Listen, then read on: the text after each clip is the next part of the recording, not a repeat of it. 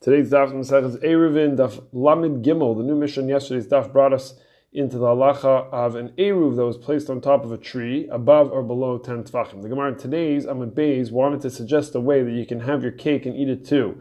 The eruv can be above 10 tefachim. Simply roll the item along the branches to within 4 amos, 4 of the place of residence for Shabbos, and this should work even above 10 tefachim. The Gemara not so fast. In this case, it follows Ula's approach, which is founded on the principle of a pillar in Reshus Rabim, which is exactly 9 tefachim high, and people use it to rest their load.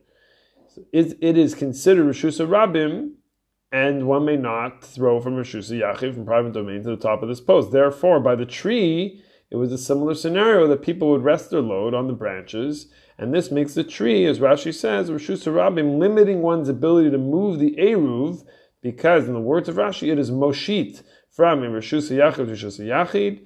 It's being passed from a private domain to another private domain with the airspace of a public, Avi Reshus Rabim, the airspace of public domain in the middles. Even above 10 tvachim, that's problematic because you're passing through a domain that's public. Comes the Ritva and asks on Rashi 3 questions. First, if one were to move an item with one's legs, which is from Reshus Yachid to Reshus Yachid, that's not moshit. That's called mavir. Also says the Ritva, moshit is passing from the reshus you are into the reshus your friend is standing in.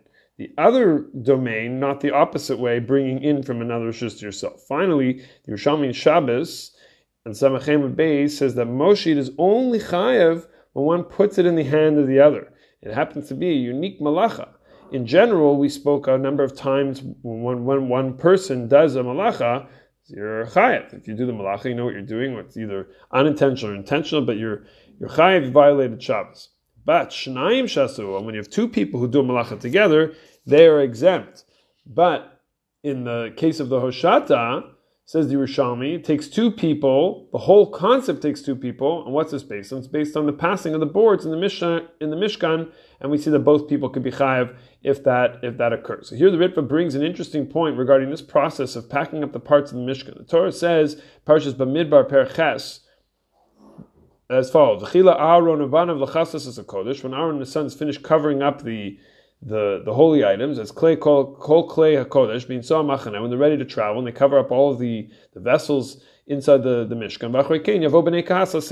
Then come in the Levim, and they're going to carry everything for the travels. Well, you go al kodesh mason. They shouldn't approach the holy place and die. Liros kebela as a kodesh mason. They shouldn't see the holiness and cause the death to happen. So there's a debate in the Rishonim in understanding this prohibition, also whether it's counted as one of the Torah's official on the list, so the official lavim.